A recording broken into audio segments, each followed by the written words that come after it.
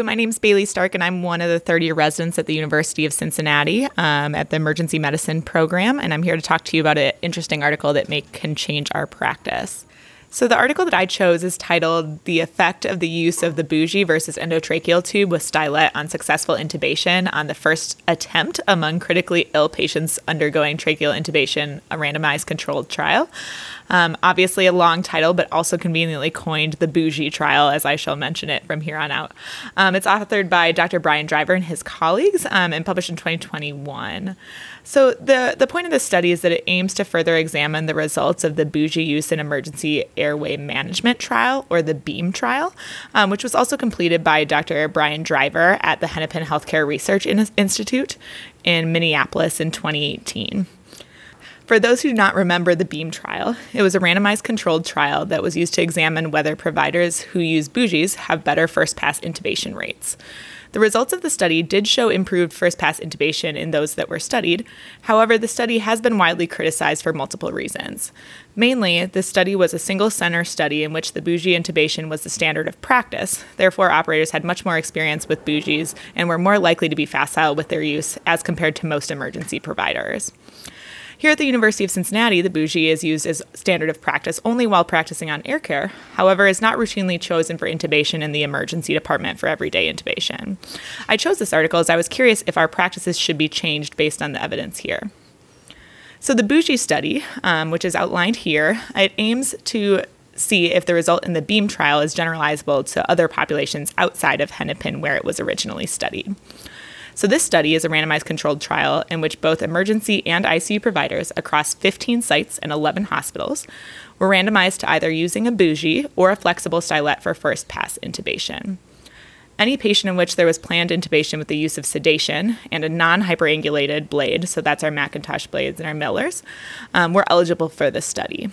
Exclusion criteria were relatively minimal, but included patients that were pregnant, incarcerated patients, patients for whom emergency intubation was needed and there wasn't time for randomization, and finally, cases in which the bougie or the stylet seemed to be contraindicated for either anatomic or other reasons, which was all determined by the provider on a case-by-case basis. The primary outcome of the study was first-pass intubation, which in this study was defined by one insertion of the blade and one attempt at passing the endotracheal tube over either the bougie or the stylet. The secondary outcome was the incidence of severe hypoxemia, which in this case was defined as an oxygen saturation as less than 80% between the time of induction and up to 2 minutes after intubation. Multiple other data points were also taken into account, including, but not limited to, demographic information, provider experience with intubation, time in between attempts, difficult airway characteristics, and then any other complications that were seen during the intubations. Ultimately, just over 1,100 participants were enrolled in the study, most of whom required intubation in the setting of either altered mental status for airway protection or respiratory failure. Most operators were emergency medicine trained, and most were at the resident level of training. As for their experience, providers had a median total of 60 prior intubations, as well as 10 prior intubations using the assistance of the bougie prior to the trial. When the data was examined, there was no significant difference between successful first-pass intubation between the two groups, with 80.4% success rate in the bougie group compared to an 83% first-pass success rate in the stylet group. As for the secondary outcome of extreme hypoxemia, again, the two groups did not significantly differ. Interestingly, there was a longer time from induction to intubation in the bougie group, and there was also a statistically significant higher level of cardiovascular collapse as well as death prior to 28 days in the stylet group. However, the authors do note that given that there was no difference in intubation, it's difficult to determine if this was clinically significant.